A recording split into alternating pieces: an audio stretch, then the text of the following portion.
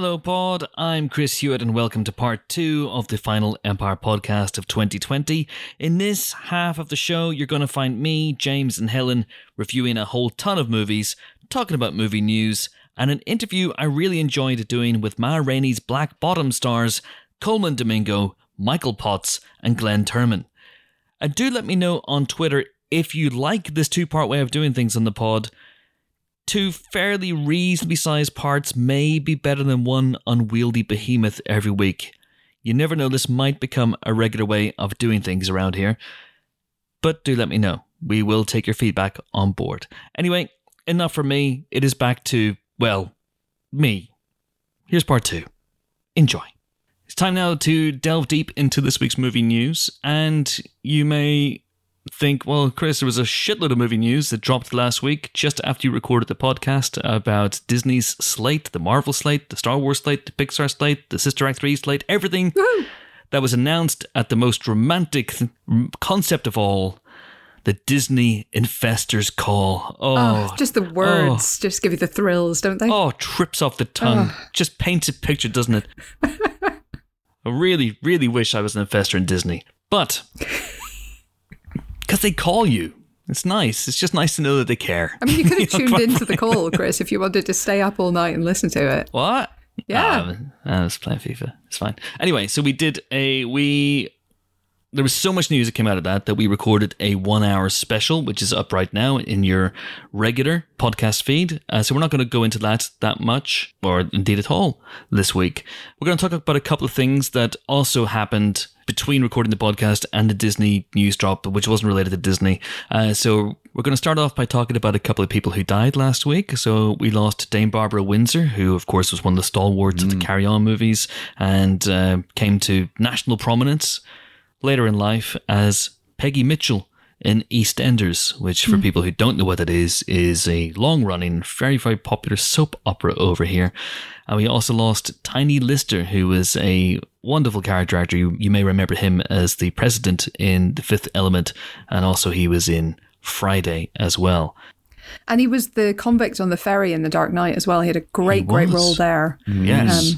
But I loved him. I loved him in The Fifth Element. Weirdly, little bits of some of his lines are widely quoted in my family. That whole "I wonder" just comes up a lot. I don't know why, but it does. But he just had one of the great faces, and obviously that big deep voice. He was one of those guys. Every time he turned up, you're like, I like him, even though he often played a bad guy. Not in The Fifth Element, though. No, he's great. No, great. Although he was not entirely like.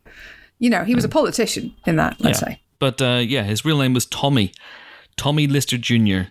Tiny, as it turns out, was a nickname. Because he was massive. Who knew? Huge. Who knew? But he was 62 when he passed away last week. And he's one of those actors who, if he popped up in something, you're always pleased to see him, I think. And Barbara Windsor as well. Weirdly enough, we were talking about Carry On movies last week. Yeah. And, she wasn't in all of them, obviously, but she was just a tremendous presence in those films, cheeky and vivacious and full of life and humor.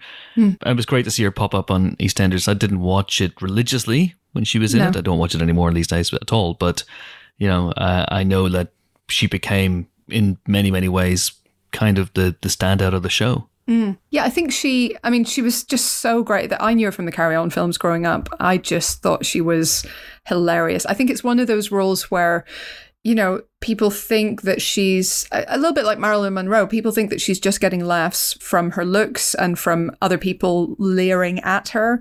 And I think there's actually quite a sharp comedy brain at work there in her own stuff as well. But what really stands out from that early part of her career is just the joy she took in everything. She just seemed delighted all the time, and of course that incredible laugh stands out in your memory, but she was just such a kind of ray of sunshine in all of those films, no matter how ridiculous the role was or what she was doing, and then I think EastEnders, you're right, gave her a chance to show off her dramatic ability and the fact that she was a real actress as well, and it's something that she isn't always properly credited with by people who only remember her from the Carry-Ons, but the talent is definitely there for sure. She'll be much missed. She really will. She was only in 9 Carry On movies. Yeah, it feels like all of them. It feels like all the good ones, right? Pretty much. Well, she wasn't in Carry On Screaming, which I think is widely acknowledged as the best one. But she was in some really, really good ones. So her first one was Carry On Spying. Then she was in Carry On Dick. That was her last one. That's about Dick Turpin. Not of course, what you obviously. think it might be. But yeah, she was so good. I loved watching those Carry On movies when I was a kid. And yeah, very, very sad indeed. Yeah. Very, very sad indeed. Dame Barbara Windsor, in fact, who passed away last week, aged 83. Something else to talk about that broke last week. We were talking on last week's show about how Chris Nolan had reacted negatively, shall we say, to Warner Brothers' decision to put all their 2021 slate onto HBO Max and streaming, as well as in cinemas, the ones that are open anyway. And then Denis Villeneuve issued a statement that made Chris Nolan's look like it was a warm Christmas hug.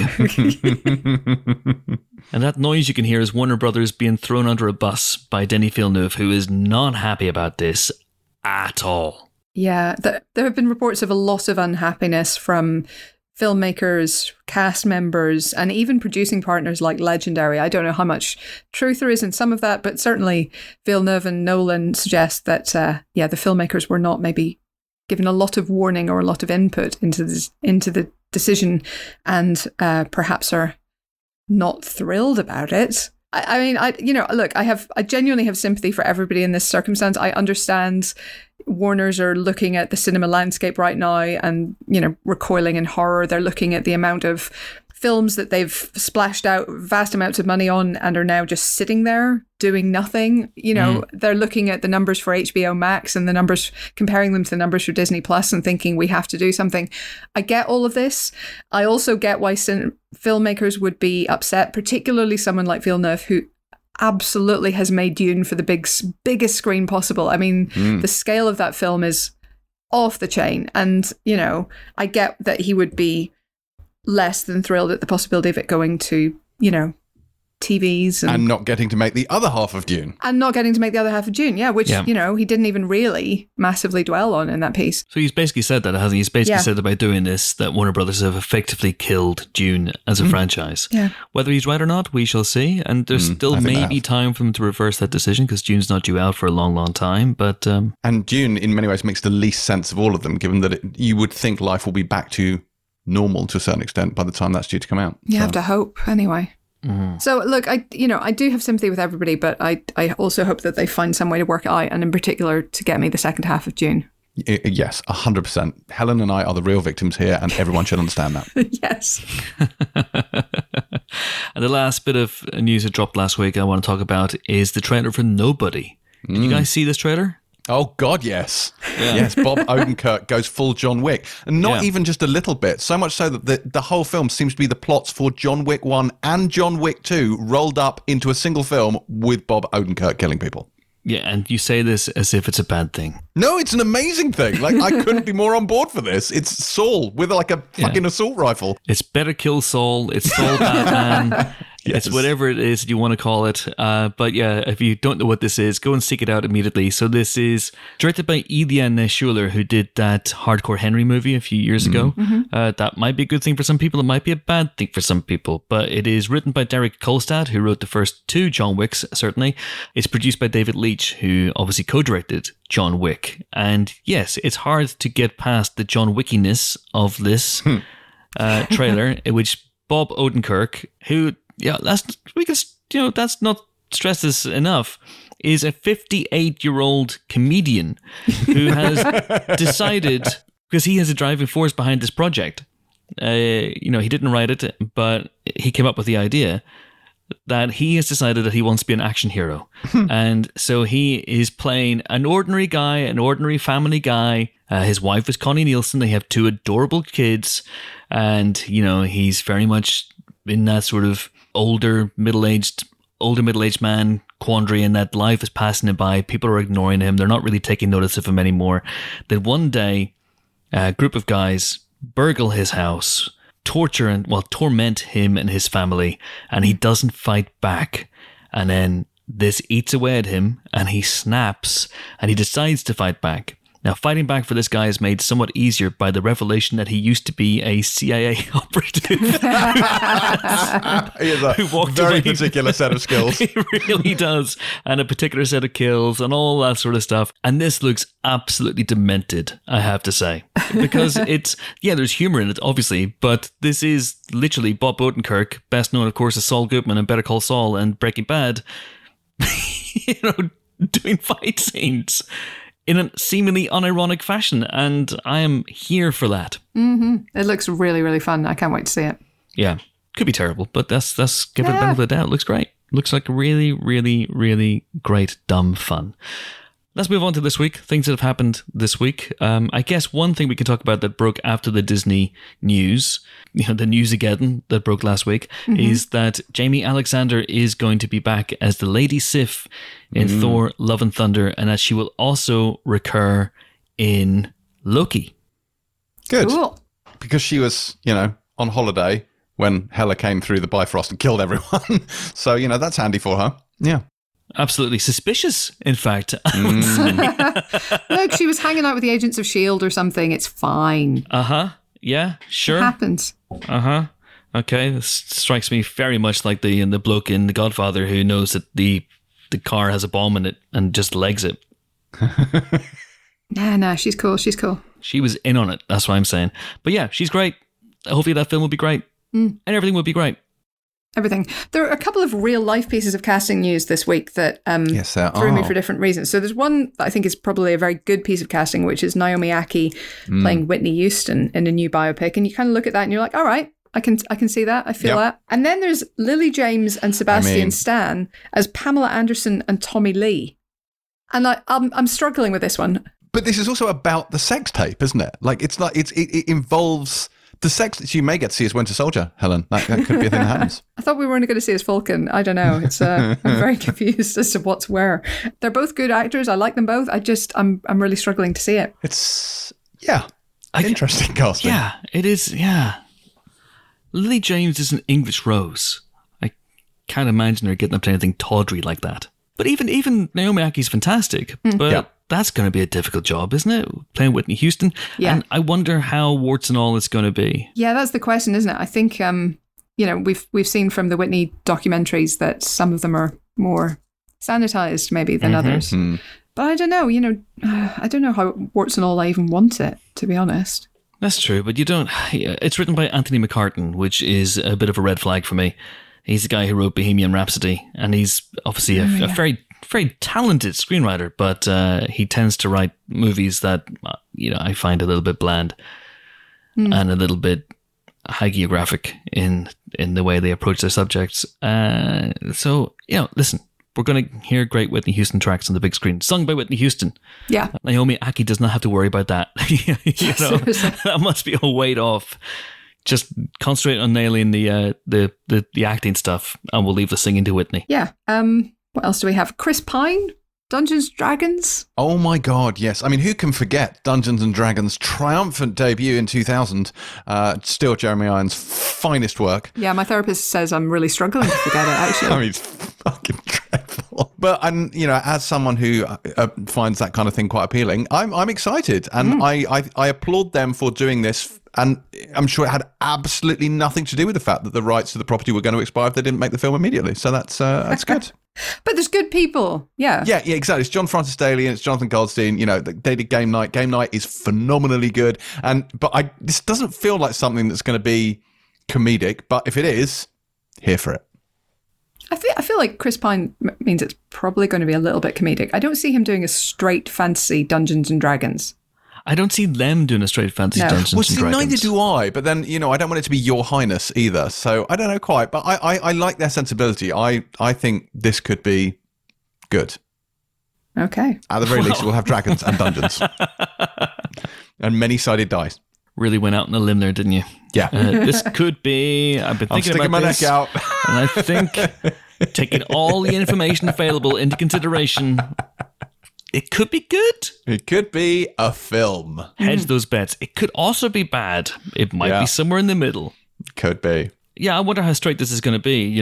They may even go down the Jumanji route. Yeah, mightn't I think they could. of doing something along those lines. I'd be there for that. Yeah. As long as, is this an adaptation of the game or is it an adaptation of the classic animated TV series? Oh my God, I love it. With a little unicorn? Oh, Uni. I was obsessed with that. Oh, Avenger. I mean, he wasn't as sweet and cute as Uni, but still, I'm getting the nostalgic feels for that. Oh, didn't they all die? They didn't make it home, did they? They didn't make it home, no. They went on that one, fairground ride and then it all went wrong. That's it. All went to shit after that. Yeah, they dropped that one tab of LSD between them and it all went tits up from that point on. I hope their parents sued the shit out of that theme park. I hope they did. This is exciting. I think this could be good. And Chris Pine is good people. Leia good people. Everyone's good people. Well done. Well done to good people. Speaking of Hollywood Chris's, segue. Hello. Ana de Armas is going to be starring in The Grey Man opposite Chris Evans. It's a Knives Out reunion, but this time with Ryan Gosling. That's amazing. This is the Russo brothers' new movie, isn't it? It is indeed, yes. It is. So they have Cherry, which stars Tom Holland, and that'll be coming out early next year, I guess. That's their first movie since Endgame that they directed. But this is exciting. This is their huge, epic spy versus spy movie. Ryan Gosling's the goodie, Chris Evans is the baddie, Ana de Armas in between somewhere. But yeah, it's exciting. It could be. It's apparently Netflix's biggest budget yet, bigger even than season 2 of Floor is Lava, where they are going to use real lava and burn through the contestants. Ben Affleck is going to be Houdini. Okay. Unless he gets out of it. Oh, that's very clever, Jimbo. That's very. I've got a joke as well. I've got a joke. Who was a Jawa's favorite magician? Houdini. I like that. But they also have a soft spot for David Copperfield also. But yes, Dan Trachtenberg is going to direct this. It is a biographical movie. It's a biopic. It's a biopic of Harry Houdini, who of course was a master magician, a master of illusion, and then died. Okay. Do you think that Ben Affleck went up to the casting director and went Houdini, and they went Houdini? Who Demand? I hope it's called Who Demand. No, Amanda Bynes already nailed that. Thank you very much. So. But yeah, he died, didn't he? He was if I'm right in thinking, he was doing an illusion where he asked someone from the audience to punch him in the stomach. And he was going to prove how rock hard his tasty abs were. Which they were, in fairness. They were. Yeah.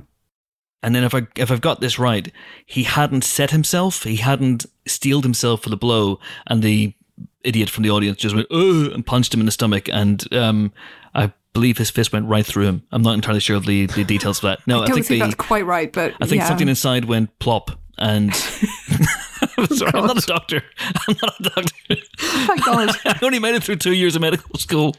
It's like, Chris, you can't, you need to work in your bedside manner. You can't tell someone whose husband has just died that I'm afraid something inside your husband went plop.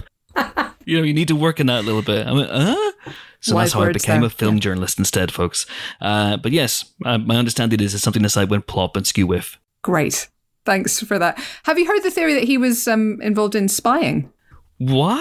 Yeah, but he was, because he was able to travel around all over Europe, sort of around World War I time, and apparently he did a bit of spying for the Allies. Anyway, there's a really good book about it, which I have upstairs, and I can't remember the name of, but if anyone's interested, get in touch with me on Twitter. This week. We really are. What else is happening? Anything else you want to talk about? Yeah, just a very quick one. Jamie Bell, Margaret Qualley, in a biopic about Fred and Ginger. Astaire and Rogers, that is, not just random Fred or random Ginger. Yes. Really? I hadn't seen that. Yeah. So it's a kind of behind the scenes, what drove them. Apparently it will tell the untold real love story between the two legends. So we'll see. That's exciting. Has Jamie Bell got form in dancing? I don't know. I believe he's entirely new to it. Yeah? Yeah, never danced before in his life, man. 2 left feet Bell, they call him. That's what they call him. Yeah. Who was the other person? Margaret Qualley. Margaret Qualley. Do you think she can dance? I think she can, actually, yeah. She was trained as a ballerina, weirdly, when she was young. Oh, well, there you go, then. Yeah. Sorted. Yahya Abdul-Mateen II has joined Michael Bay's Ambulance, which we talked about in the show a couple of weeks ago. There's someone with Jake Gyllenhaal as one pair of pair of brothers, one half of a pair of brothers, who nick an ambulance, and then there's someone in the back who's in desperate danger of their insides going plop. So they have to figure something out along the way. And Yahya Abdul Mateen II, who of course so great in Watchmen, he will be so great in Candyman, Aquaman. He was so great in Trial of Chicago 7, Aquaman, The Matrix 4, you name it, he's in it. So he would be the paramedic working on the woman in the back, potentially? I'm looking now, I beg your pardon, I'm looking now, and or robbery, the patient. brothers, hostages, doesn't say. Doesn't say. But presumably he might be in the back, or he might be a cop leading the manhunt. Who knows? But it's a good cast, and it is not Michael Bay directed. It's directed by Lawrence Munch Peterson. You just like saying it, don't you? Yeah, it's a fantastic name, Helen, and it might be my favourite movie name of the week if it wasn't for the new addition to the cast of Black Adam, Quintessa Swindell. Oh, that's pretty good. Quintessa Swindell. And they're going to play Cyclone. Now, Helen, as our DC expert, who is Cyclone? Cyclone can manipulate wind and sound, Chris. You actually knew that? I did. I read it earlier this week. Oh, thank Christ. Yeah. Because if I'd gone to Jimbo, it would have just been dead air. No, Cyclone is not a massive, or was not historically a massive figure in the comics. There have been, I think, a couple of people of similar description to her, but has become bigger in the last few years, basically. Fantastic.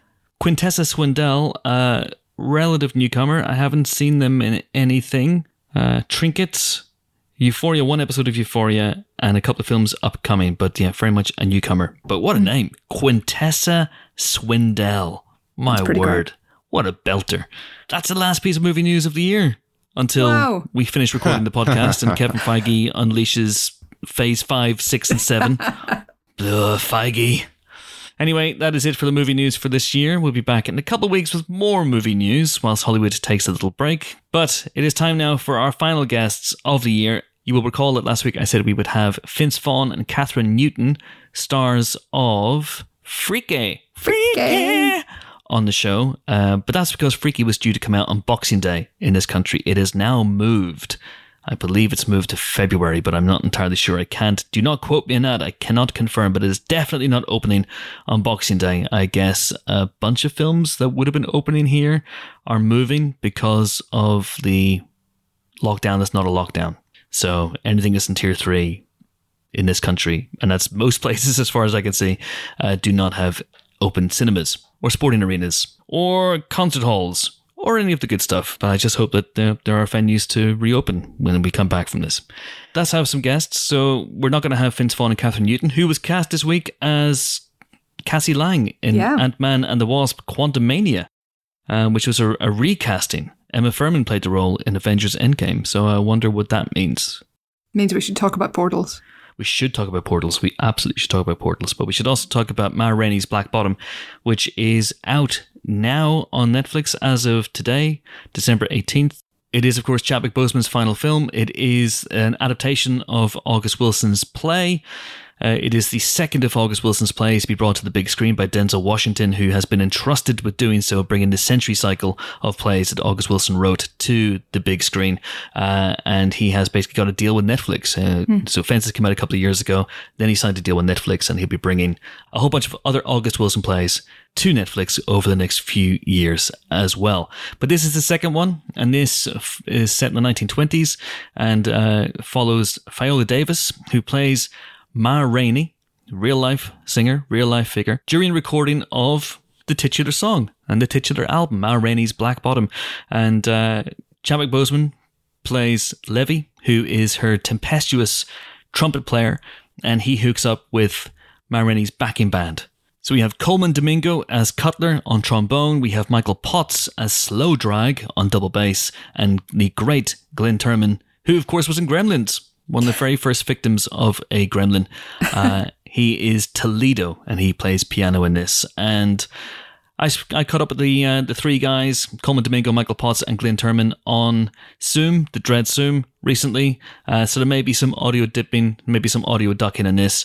And we had a great time talking about this movie, which is a fantastic film, and they are wonderful in it, and I urge you to see it.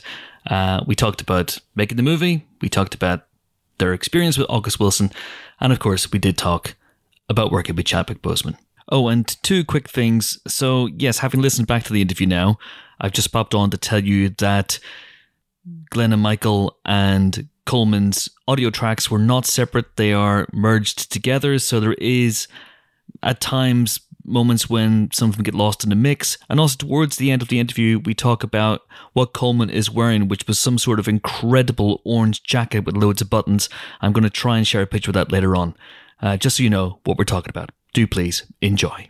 Is this how it happened for you? Actually, I wanted to talk to you, all three of you, because you've each of the three of you have either acted in an August Wilson play, or Glynn, you've even been in a version of this on stage. Colman, you've directed an August Wilson play. So, whenever you heard that Denzel Washington had been entrusted with bringing these incredible works to the big screen, were you beginning to circle these things, throwing your names in for contention? Just this could be something that I could do. This sounds like it could be a lot of fun for me.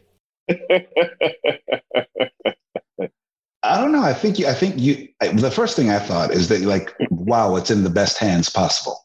Yes. Because knowing with Denzel's heart, his mind, his soul, and knowing what he's about, and knowing how he can amplify August Wilson's words and text from the stage to film, I thought it was in the best hands possible. And then you just hope.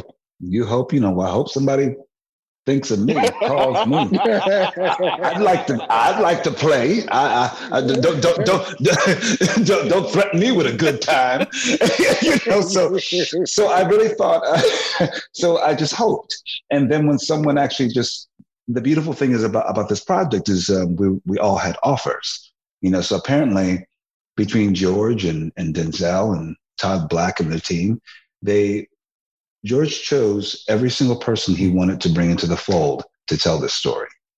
So whatever we've all been working for many years. We have this legendary man, Mr. Glynn Turman here. We have Michael Potts.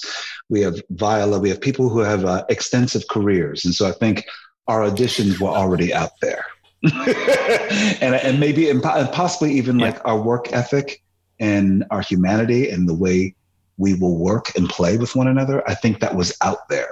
And so it's just a matter of someone saying, I'd like that to be a part of this. I like that energy. I like that to be a part of telling a story and building this beautiful, beautiful film.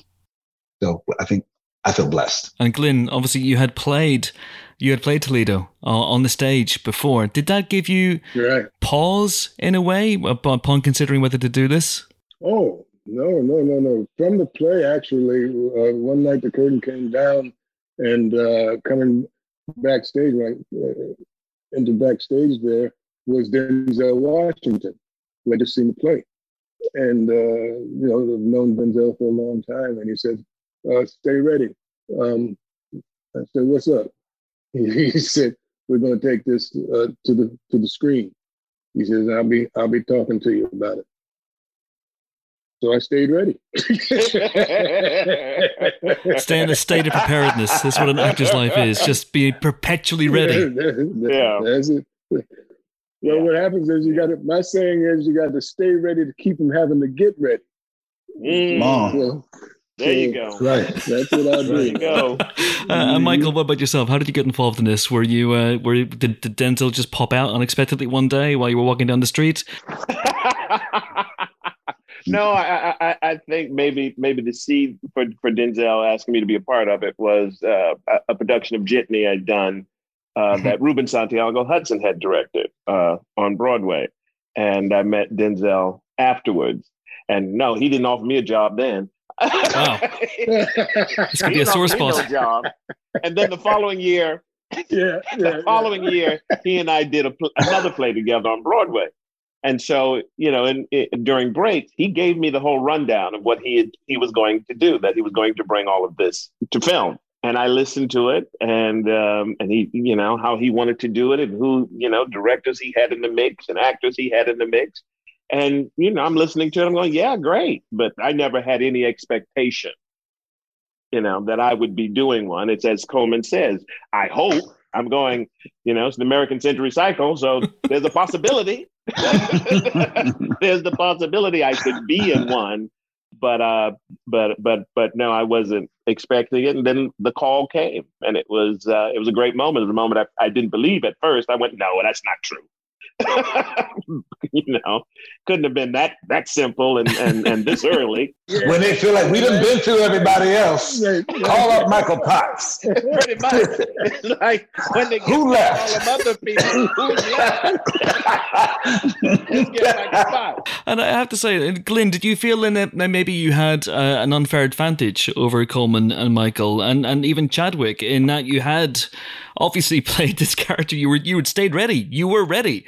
So you had all that time, that you guys, the rest of you guys, just didn't have. No. But I had the advantage I needed working with these guys. If it had been any other way, I'd have been left in the dust. They don't take no quarter, man. They take off and they keep on running and don't look back. Wait, guys, wait for the old man. Hold on a minute. No, these guys. But let me tell you this about. Let me tell you something about Glynn though. Glynn came in. He still came in so open and curious about and redefining what the character was.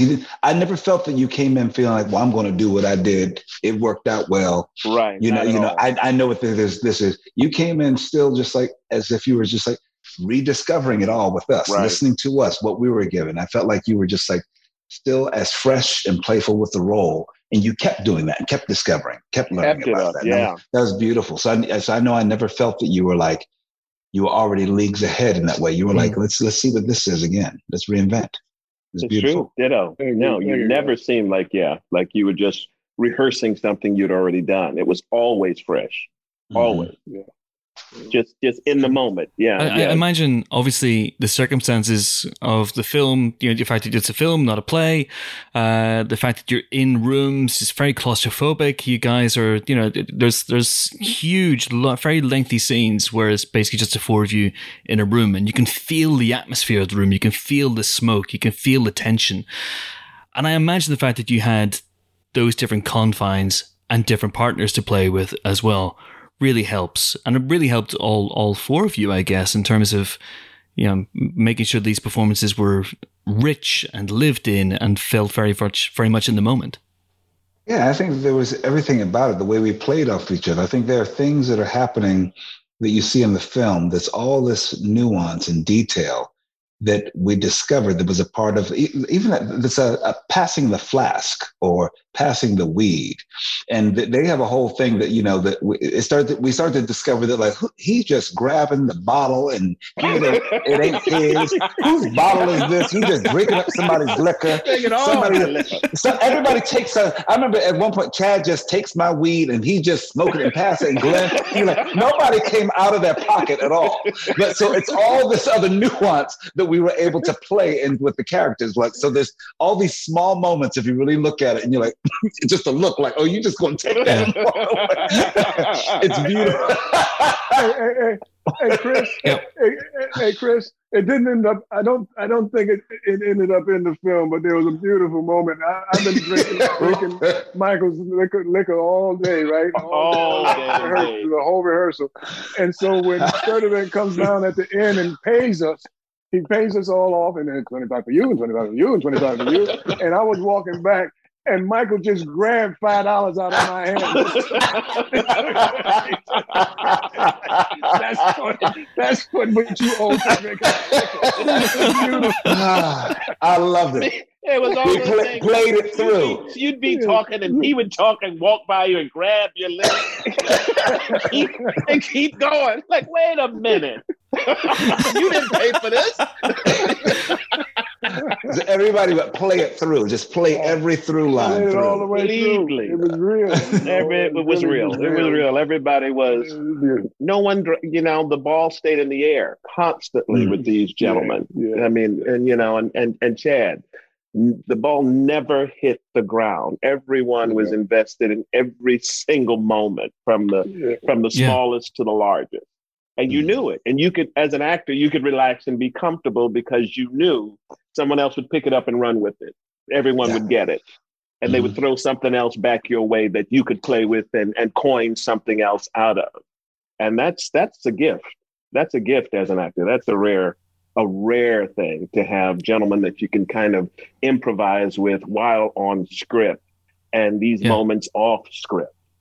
That this life is happening. So it's just, it's authentic, it's real, it's truthful. It was a gift. There are moments in this movie where you're all scuffling with each other. Sometimes it's verbal, sometimes it's philosophical scuffles, sometimes they're real scuffles. And the way that there's so much energy and vibrancy in the performances astonishes me as well. And I just wanted to, obviously, Chadwick passed away a few months ago, and it's very, I'm sure you guys are still deeply, deeply affected by that. But I wanted to ask you about the act of working together and working with him and what it felt like in those scenes, not just necessarily the scenes where Levy breaks, essentially, where he rages against God, but the mundanity of it all, as you say, passing weed amongst each other, and those little moments where you're sparring verbally back and forth. What that was like for the three of you. This is a beautiful thing. A lot of actors, especially when you're starting out, you start out in the regions and you do regional theater, and you leave your families behind and you go to this place and you have to discover it and grow and get to know each other and truly become a family. And that's what we were able to do with this. It felt like we were back in the regions and we all ended up in Pittsburgh, and we are, well, where'd you eat? Where'd you find something to eat? What you doing? Blah, blah, blah, where'd you get that? Whatever. But we're all, and as you're getting to know each other, you're getting to know the piece, you're getting to know each other. And it requires a great sense of generosity and care, because you know that everyone is kind of alone right here. And so you have to build this family. And I know you always hear the word family thrown around a lot, I think, in this industry. Oh, we're family. But I felt like we really had to become a family, because we had to give each other room to go to those places and honor that. I've got to give you space to make sure that Glynn can deliver his monologue at the piano, that Michael can play the bass the best way he can, that I could do the work that I'm doing. That we had to have that much grace and sincerity and faith in the room. So I think that it had that. Am I right, you guys? It did. And I throw in fearlessness. I think, it required a fearlessness to go for it. I mean, that's what August Wilson asked of you. You'd better be fearless if you're going to step on the stage and try to embody these characters and say these words.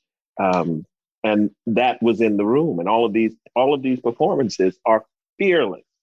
And just kind of went with them, the largeness of it, the scope of it. And it was always, when I watched all of them, it was, it becomes a lesson for me as an actor, just the listening and the watching all of everyone else in this film.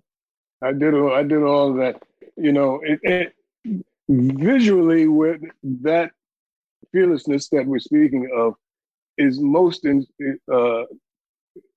clearly demonstrated if you look at Viola's choice of makeup and wardrobe and so on and so forth. I mean, what she allowed herself to be exposed to convey that she was indeed Ma Rainey is breathtaking. You say right from that moment, you go, oh, yeah, we're going someplace else here. This is not Hollywood. There's no ego. There's no ego. No preciousness.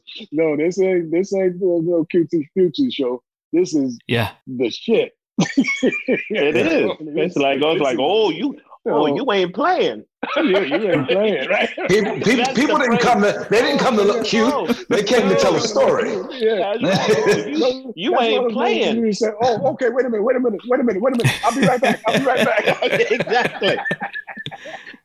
Oh, y'all gonna play like that? And Glynn doing his monologue, you're like, oh, you're going to use up all the acting. So you going to do that? You're going to use up all the acting in the room. Oh, you going to do all that? Okay. All right. Leave nothing for the rest of it. But that's the thing. You got to get in. You got to get in it. Everybody's bringing their A game, and you're like, oh, so you doing that? Oh, well, I guess all right. Okay. Let me go home and learn my stuff. Yes.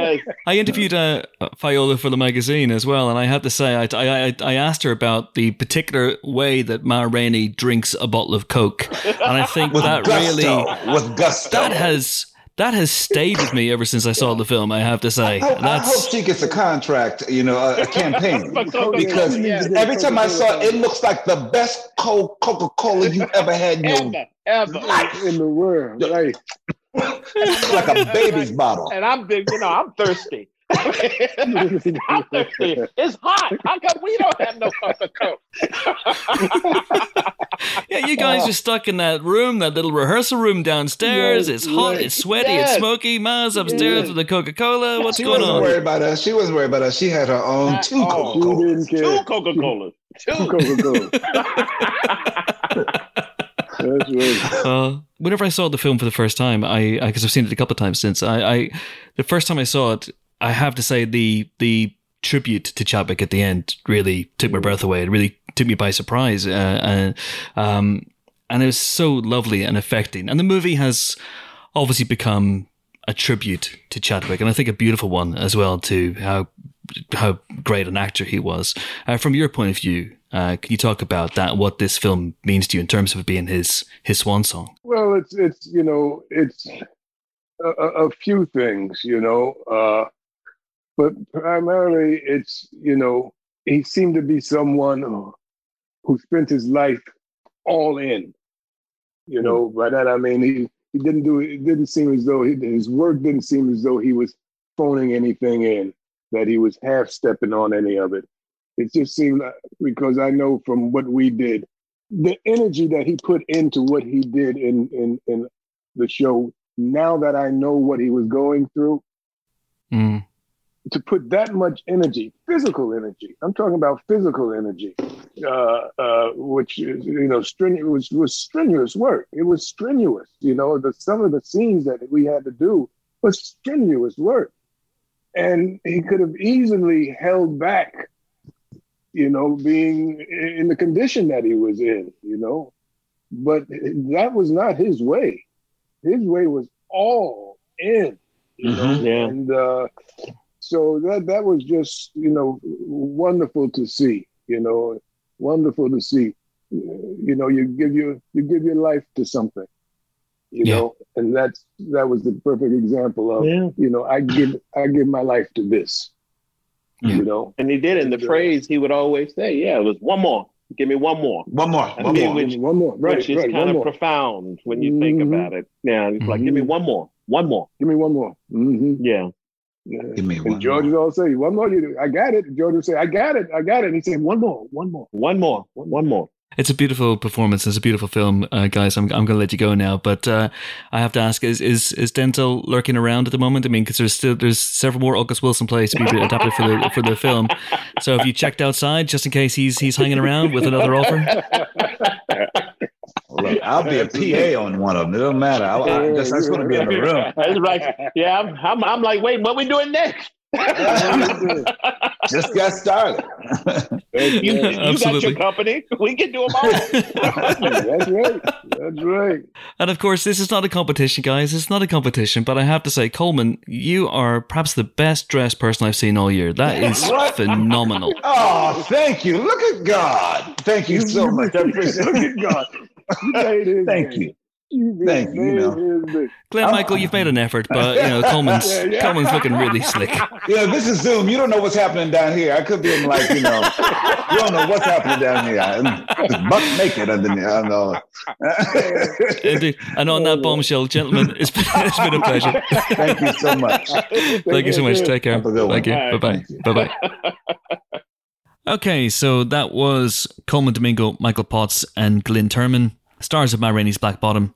And we will be talking about that in a few minutes, because now it is time to talk about the movies that will be out in cinemas, wherever there are cinemas, and on your Sofaplex over the Christmas break. And there's a whole ton to get through. We're going to be focusing on 4 big releases.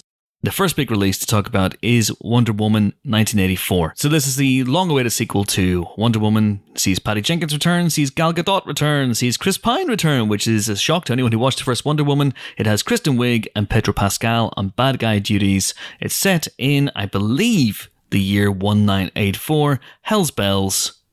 Tell us about this movie.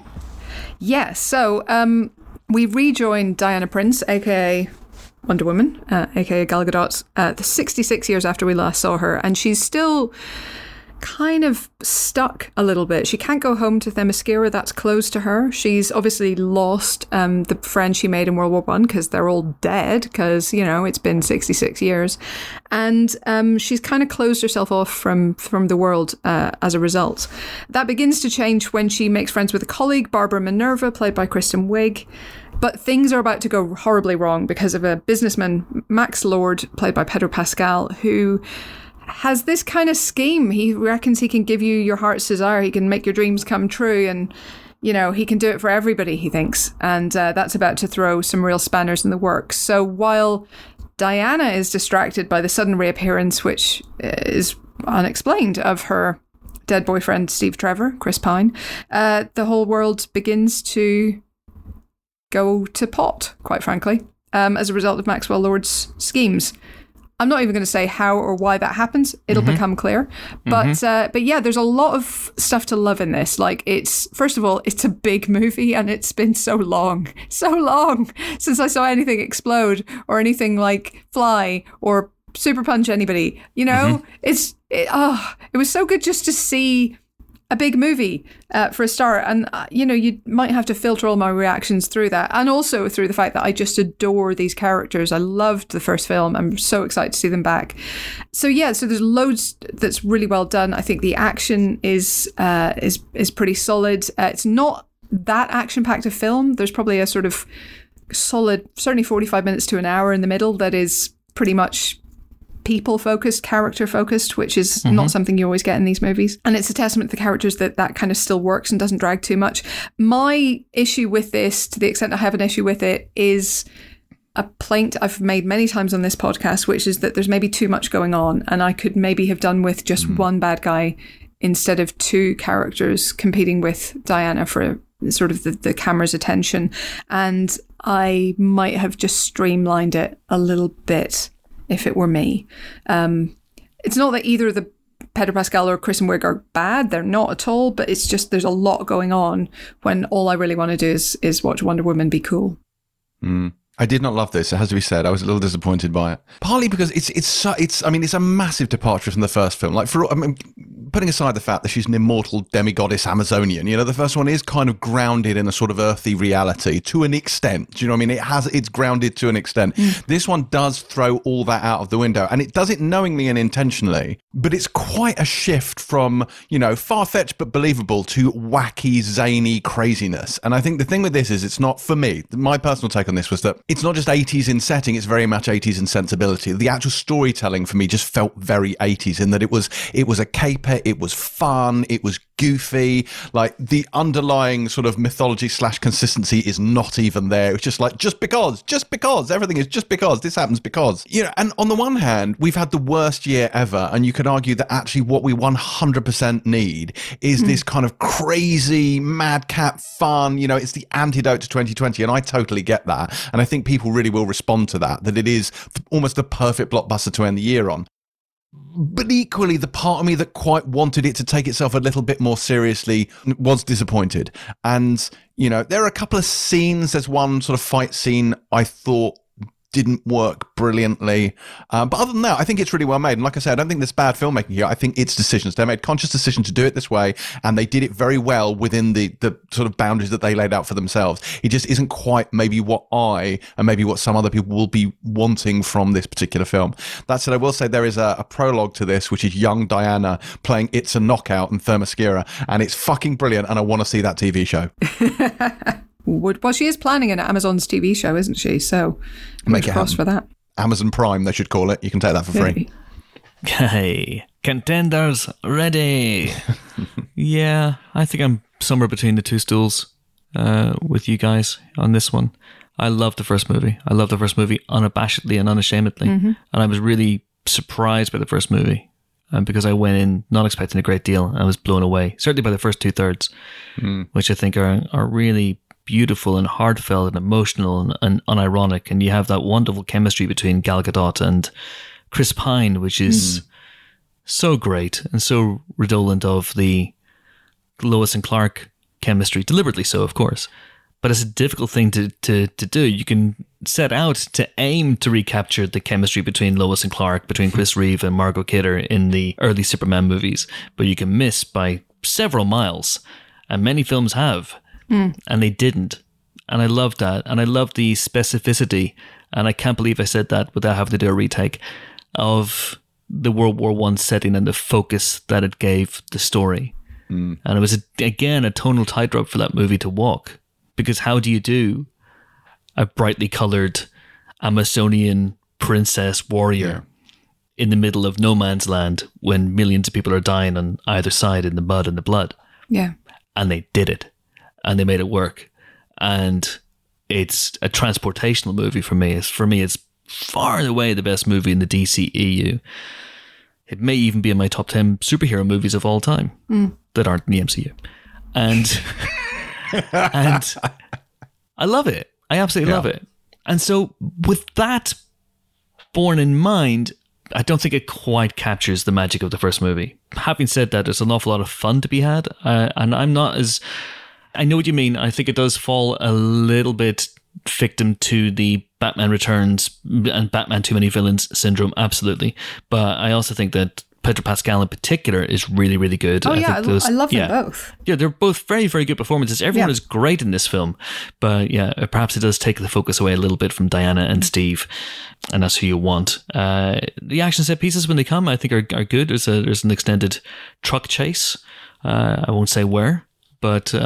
you'll know it. It's in the movie. It's a bit that looks like a truck chase, and when it happens, it's really good. And but yeah, I felt that we needed more Diana and Steve. But still, I had a good time with it. I had a good time with it. And I've seen it twice, and I would go and see it again, if only to see that pesky feckin' post-credit sting that they denied us. But yeah, I think there's a mid-credit sting. I think technically, is it mid-credits? I think mid-credits. Either way, we didn't see it, so you guys. Watching this will be one up on us if you've seen it in listening to this will be one up on us if you've seen it in cinemas. So do send in. Let me know what it is. Because we're in London. We're in tier 3. We can't even go back and see it. No. Again, break out the world's smallest violin just for the film journalists. We gave this one 4 stars. 4 stars then for Wonder Woman 1984. I should say that as we understand it hasn't been officially confirmed yet, but obviously Wonder Woman 1984 is one of the, in fact, it is the first Warner Brothers movie that will be hitting HBO Max at the same time. So we're getting it early over here in the UK, those of you who can see it in cinemas. So it's opening on Christmas Day in the States, in cinemas, but also on HBO Max. Over here, as far as I can see, it's only available in cinemas for now. There have been rumours, but nothing's been confirmed, that it might be showing up on Sky Cinema after a month or so of release. I think it's Sky PVOD. Yeah, Sky Store maybe. Sky Store, it's not Sky Cinema, but not anywhere else. And that's interesting. Hasn't been confirmed. We're asking what's happening with that, and if I get an answer before we put this podcast out, I will insert it into the show and let you guys know. But that's how you can see Wonder Woman 1984. If you live in a tier 3 area, then your options are pretty limited, sadly. But we can all see the next movie we're going to talk about, which is Disney Pixar's Soul, on Disney Plus on Christmas Day. It was meant to be a theatrical release, but they've put it on to Disney Plus instead, free to all subscribers on Christmas Day. And Jimbo, is partially the reason for that, I wonder, that they were slightly nervous that this very ambitious, very audacious, very complex movie might not have been la commercial? I would have given real money to have been in the shareholders meeting or the shareholders screening where they put this on and the board like watched it and like looked at each other after and went, what the fuck just happened? So this stars Jamie Foxx, or rather the voice of Jamie Foxx, as Joe Gardner, who's this sort of band teacher in middle school. And he gets the chance of his life, of his career, to play in the best jazz club in town for a jazz act that he loves. And he's elated. His whole life has been made. And then one misstep takes him down a manhole and he's dead and ends up in the great beyond where all souls go when they die. Now, he's unhappy with this. He was about to have his dream gig and he's not going to let the simple matter of death get in his way. So he tries to head back to Earth. And the way he does this is by teaming up with 22, voiced by Tina Fey, who's a kind of precocious little soul who's never understood the appeal of being a human. And she's in the great before and has no real wish to go down to Earth. But, spoiler, they do end up going down to Earth and he tries to get back to his body. Now, this is directed by Kent Powers and Pete Docter, and this has the hallmarks of what Pixar does when it's at its absolute best. Now, I use something like Inside Out. Inside Out is genius because it is that classic thing where Pixar have two completely distinct films, one for kids and one for adults. You're both watching entirely different movies and having the times of your life. And this is what this seems to go for, but misses the mark by some margin. Like, it is utterly batshit. It's really, really fucking dense. And so like, it talks about, like, bear in mind, this is a film about, predeterminism, existentialism, and, lest we forget, improvisational jazz music. And yet it's aimed somehow on some level at kids. And I feel a little bit like, certainly for the first half of the movie, kids are probably just going, what the actual Paw Patrol is going on here? Because I have no clue. Because even I was watching it thinking, I'm very, very loosely following what is happening here. Like, it's pretty, like, there are Picasso-inspired counselors there. There are all little blue, weird baby soul things. There's a zone with big zombie tentacle things. There's Graham Norton. There's Graham Norton in a surprisingly large role. Like, it's a really fucking weird film. And so I think the biggest problem here is I just think it misses its target audience by a country mile. But I think underlying that is another problem for me, and which is, and while it seems a bit reductive, it doesn't have soul. Like, this film has no real emotional punch to it. I found the story entertaining enough. It was okay, but it didn't get me at any point. It didn't tap into me emotionally. It's not just because I'm cold and dead inside. I genuinely think it is a problem with the way this film is structured. And I didn't really warm to the characters either. I didn't especially like Fox's Joe Gardner, and I found Tina Fey's 22 quite irritating. Well, 22, in fairness, is trying to be irritating. Yeah, she is, absolutely. But I didn't warm to her at any point. And for me, I came out of this genuinely thinking, is this the worst Pixar film? And before you say, hang on, James, The Good Dinosaur and Cars are demonstrably worse. And yes, there is, of course... No. You take the Good Dinosaur's name out of your mouth. You stop disrespecting the Good Dinosaur. That movie destroyed me. How dare you? Regardless of how you feel about The Good Dinosaur, no. All of those films know who they're for. The Good Dinosaur knows who it's for. Cars 2 and Cars 3, they know who they're for. This film, I don't know who it's for. I really don't This film knows who it's for. It's just not for who you think it's for because it's a Pixar movie. Yeah. This is a really ambitious, really adult movie. It's an art house film that Pete Docter has somehow smuggled into Pixar. Yeah. And I love it for that. Did it connect with me in the way that Monsters, Inc. or Up or Inside Out, the previous 3 Pete Docter movies for Pixar, did? No. But was I dazzled by its audacity? Was I dazzled by its ambition? Was I dazzled by the fact that, there are jokes that sailed over my head, never letting kids' heads? Yes, I applaud that. I think that's tremendous. I think Pixar, I think sometimes this movie, you can almost feel it fighting with itself to be a Pixar movie that must have a cute double act at the center and must have cute things and life lessons being bestowed upon people. Those are the moments when it doesn't really work for me. The moments when it flies for me are the moments when it's doing things that only animation can do as a medium, and it's extraordinary in that respect. The first 30-40 minutes of this movie in particular for me are extraordinary and unlike anything I've ever seen before, and I love that. Yeah, I think that's my issue with it, is I'm here for all the crazy, weird conceptual stuff, and then there's this kids movie for like half an hour, 40 minutes, and then we're back to the weird, crazy conceptual stuff. And I think that's a hard road to travel because I think you're going to lose somebody at each of those transitions. Yeah. And the people who are here for the middle bit are not necessarily here for the beginning and the end, and vice versa. So it's difficult in that way. I like that they tried to give Joe real cultural specificity. I mean, you know, he's a rare Black Pixar lead, and I think they've done really well in trying to make that come through and come out, and they've used huge numbers of cultural consultants and interesting voices and interesting input to make sure that comes across. Obviously, Kent Powers being key to that as well. But then, you know, I don't know if that's really effectively portrayed, given that, you know, he spends half the film as a blue blob, essentially. So it takes some very odd turns in I think, pursuit of laudable aims. And it's often deeply, deeply weird. But I like the weirdness more than I like the conventionality. I think if they'd leaned more into the weirdness, I think I'd have loved this more. It got me in the feels a bit, but less so than other Pixar movies have done, for sure. You're absolutely right, though. That transition to what is essentially a completely different film in the middle of it for a brief period of time is very strange. It's very strange. I think you're right. And it's almost like they get to it too late for it to feel like an integral part of the film.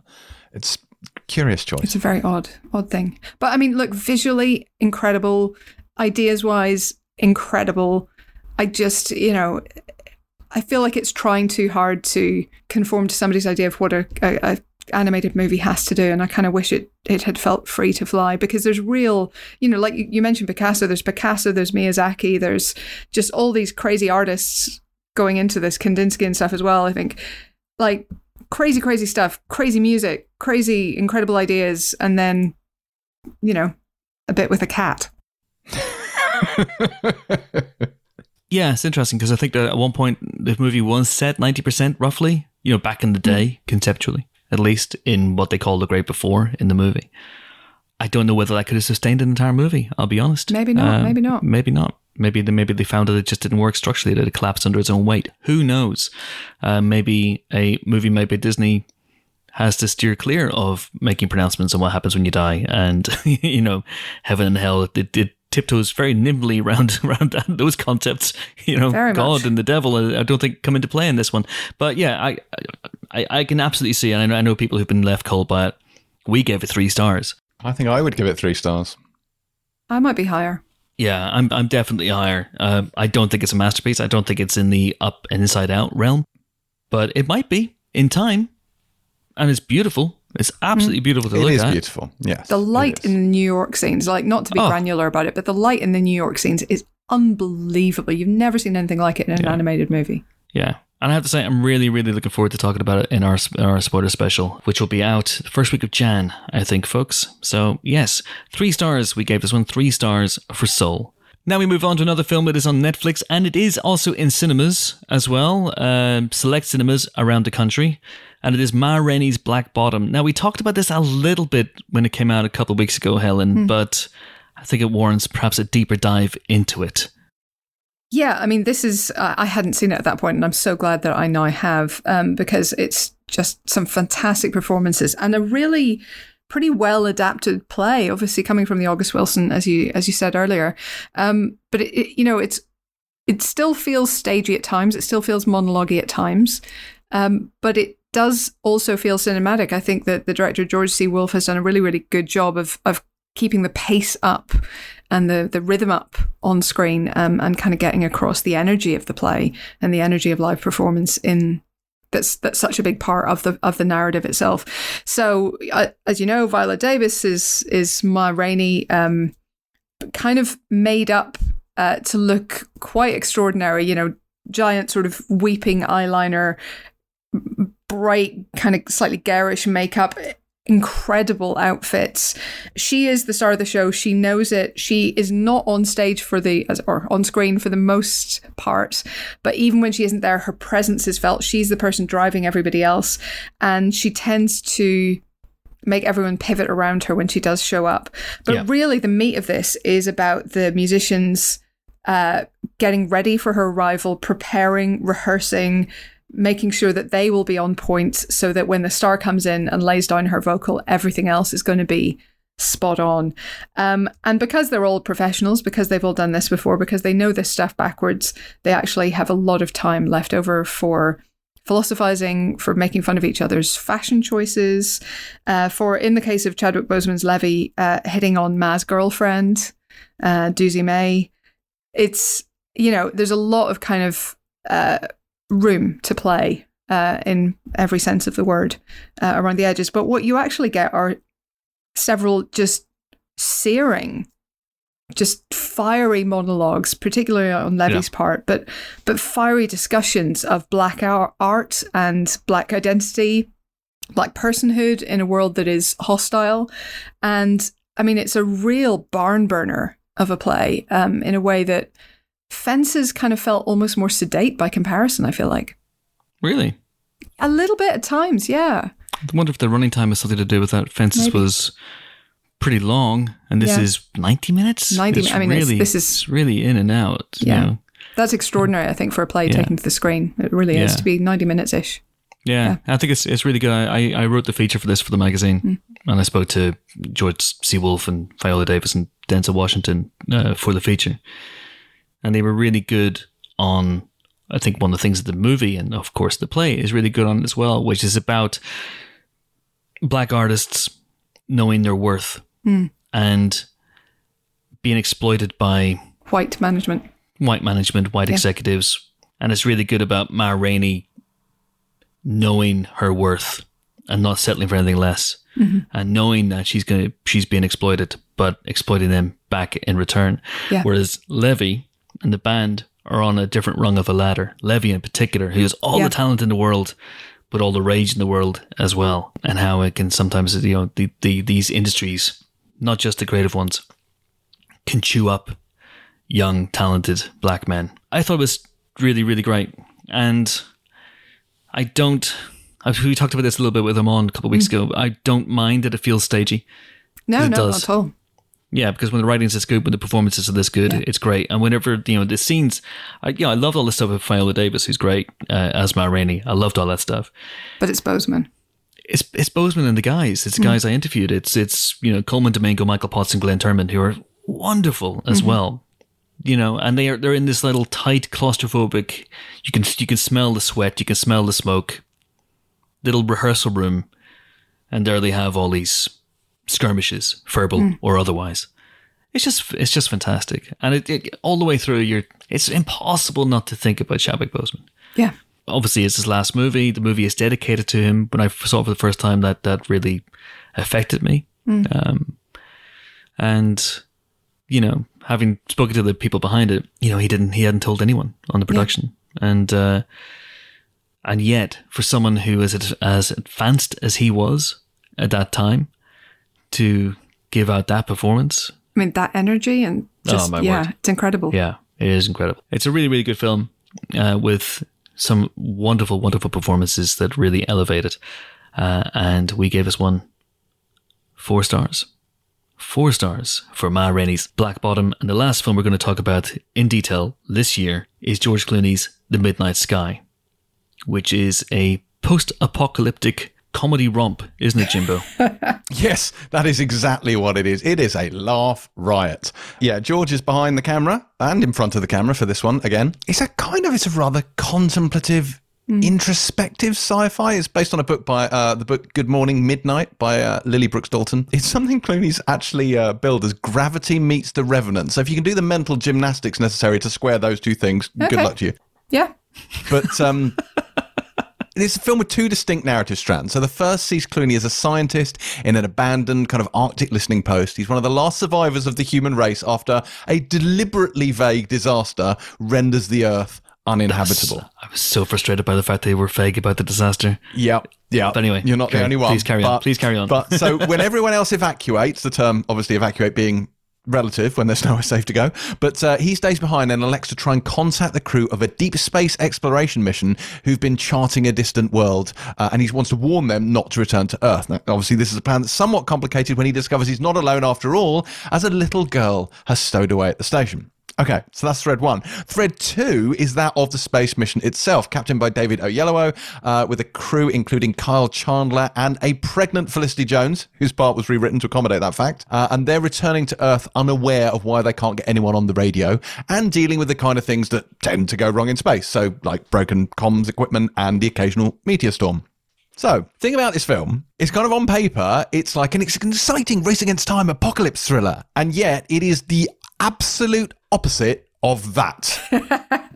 This is not The Day After Tomorrow. No, it's not The Day After Tomorrow at all. It's basically this thoughtful, almost philosophical look at humanity's legacy. It's like this kind of mournful eulogy for human existence. You mean like Soul? Yes, indeed. And Wonder Woman 1984.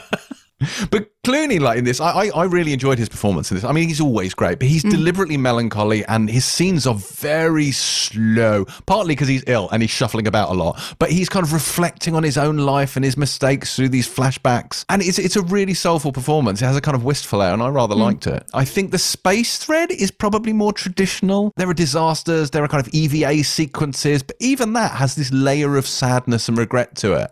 And I think when those two threads converge, it kind of really pays off. There's this sort of poignant finale. I found it very moving. It won't be for everyone. I do suspect people will find the film quite boring. I think the ending will jar for a great many people. I will say I think that there's one aspect to the ending which is very heavy-handed. And there is admittedly a bit where George Clooney is wailing into a blizzard while a cello moans away on the soundtrack, which you could argue is laying it on a little bit thick. But there is something about this that really worked for me. Like it's beautifully shot. Absolutely beautiful to look at. There's real soul to it with a small s. Sure, they treat radio transmissions between space and Earth like your average phoner to LA, and that's not how it works, but fine, we can let that go for the sake of cinematic practicalities. It's like if you can believe the movie in which the lady has a magic rope that lights up and tells the helps truth. her fly. Yeah, it helps people tell the truth. Yeah, she lassos clouds. I will go with the movie in which people can go to Jupiter. For sure. I really like this, actually. And it got me in the feels quite hard, to use the vernacular. I thought it was, just really melancholy, as you say, and really kind of thoughtful, but not completely lost in itself. I think that's what the astronaut thread helped with, because they are so professional and calm and, collected and going about their day. Anytime you see Kyle Chandler, you're like, oh, thank God, somebody competent is here. It's going to be okay. Same with David Oyelowo, actually. There's an air of just calm about that thread, which contrasts with the sort of, this sense that Clooney's character has kind of been left to die and is kind of okay with that until the girl turns up and he realizes that the astronauts are still out there and he sort of suddenly gets the impetus to move, I guess. But it's a really lovely story about, I guess, finding a purpose again and trying to hold on to that purpose. Oh my God, it is soul. Anyway, it did work for me really well. I liked it.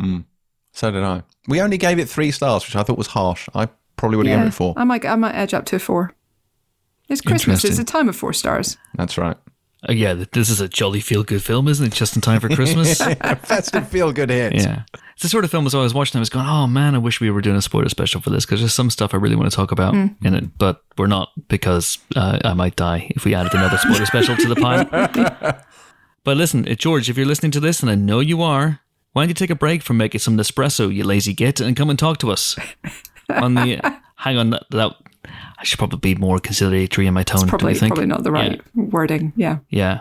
Anyway, George, come and talk to us in the spoiler special if you can. Just slide into my DMs. There are a couple of other movies to talk about, but the ones we are talking about in detail are, in fact, the ones we have talked about. And there are other movies out, though, as well. So last week we had Frank Marshall on the show, the great Frank Marshall, who has directed a documentary about the Bee Gees called The Bee Gees, How Can You Mend a Broken Heart, which is a really fun, interesting, engrossing deep dive into their careers. Taught me a lot of stuff I didn't know about the Bee Gees. Reminded me again how belting they were when they were at their absolute best. Saturday Night Fever Staying Alive is one of the greatest songs of all time, and I will die on that hill. Absolutely no question. Some interesting omissions. Completely omits, as I talked about with Frank Marshall, their decision to star in a musical based on Sgt. Pepper's Lonely Hearts Club Band, which is famously one of the worst movies ever made. And it completely omits You Win Again, which was their big comeback in the UK in the middle of the 80s. Oh, It's a banging tune. But, apart from that, it's pretty damn good. And then just very, very quickly as well, Come Away, the movie I interviewed David Oyelowo about, and I enjoyed this movie. We gave it 3 stars.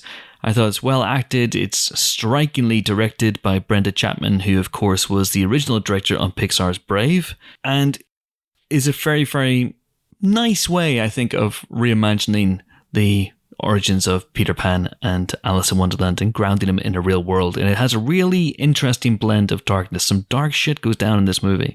3 stars for Come Away, and then we give 2 stars to the latest film from Thomas Besuka, the director of The Family Stone, which is of course, a Christmas movie. This is not a Christmas movie. This is Let Him Go, which is a sort of modern day Western about revenge, starring Kevin Costner and Diane Lane. I haven't seen it yet, sadly. I had heard good things, but we gave it 2 stars. So 2 stars then for Let Him Go. But I think over the Christmas period, if you're not watching Christmas movies, and you should be, I think the 4 films we talked about in depth will be more than enough to see you through until we return on January 8th, because that's when we're back, the 8th of January. Woo! And we'll be joined by someone. I'm not entirely sure who it is yet. So if you're wondering what I'll be doing for the first week of 2021, it is getting a guest for the first podcast of 2021. That's what I'll be doing, pretty much. And I should say as well that we're hoping to announce a live show because our 450th episode is coming up, and we usually do the big landmark shows live, but we have a sneaky suspicion we'll be in lockdown, or at least tier 3, in early February when episode 450 is due. So we're hoping to do a live show at King's Place, or if not, stream something somehow. So keep them peeled, and who knows, maybe you can spend some of that post-Christmas money that I know everyone is going to be rolling around in, and come and see us live, or come see us streaming as well. That sounded unfortunate, but I'm moving on. We got some specials coming up as well. If you are a subscriber to our spoiler special channel, you're going to get all sorts of stuff. The aforementioned Love Actually, the aforementioned National Lampoon's Christmas Vacation. In early January, you're going to have Wonder Woman 1984 and Soul as well. We have our last Mandalorian episode of season 2 will be up on Monday as well. Finally, as well, the Ghosts spoiler specials, I promise you, will be up before the Ghosts Christmas special, which is on BBC One over the Christmas period. They will be up as well. And then in the new year, we're going to hit you with all sorts of goodness as well, retro or otherwise. But our Review of the Year podcast, our epic behemoth 2-hour Review of the Year podcast, will be up on next Friday. When is that? That's Christmas 24th. Day. Isn't it? No, that's the 25th. Right. It's Christmas Day. I'm not working Christmas Day, but I might be able to have it finished and up for you on Christmas Day. What a present that would be. Imagine just waking up and finding the Empire podcast stuffed into your stocking. What a way to end 2020. Good Lord, all of us? Yeah. One stocking. Let's hope they added some Lycra. Yes. 3 colleagues of such lethal cunning, 1 stocking, no limits. That's our motto. And on that note, that is it for the Empire Podcast for 2020. Thank you so much for listening.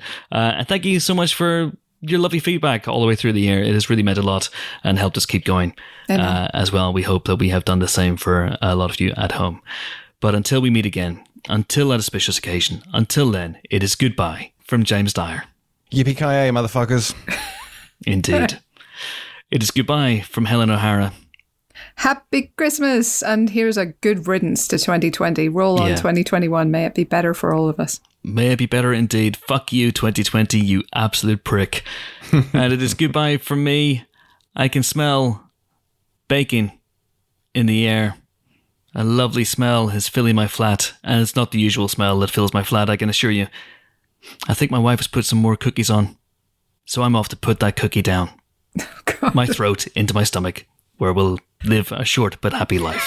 Thank you so much. Well, it'll be digested over 1,000 years, yes. Much like the Sarlacc. Yes. If you hear my insides go plop, it's because of my wife's cookies. But I will die a very happy man. My wife's cookies are out of this world. Not a euphemism. Thank you so much for listening. See you next year. Merry Christmas. Bye-bye. Bye. Bye.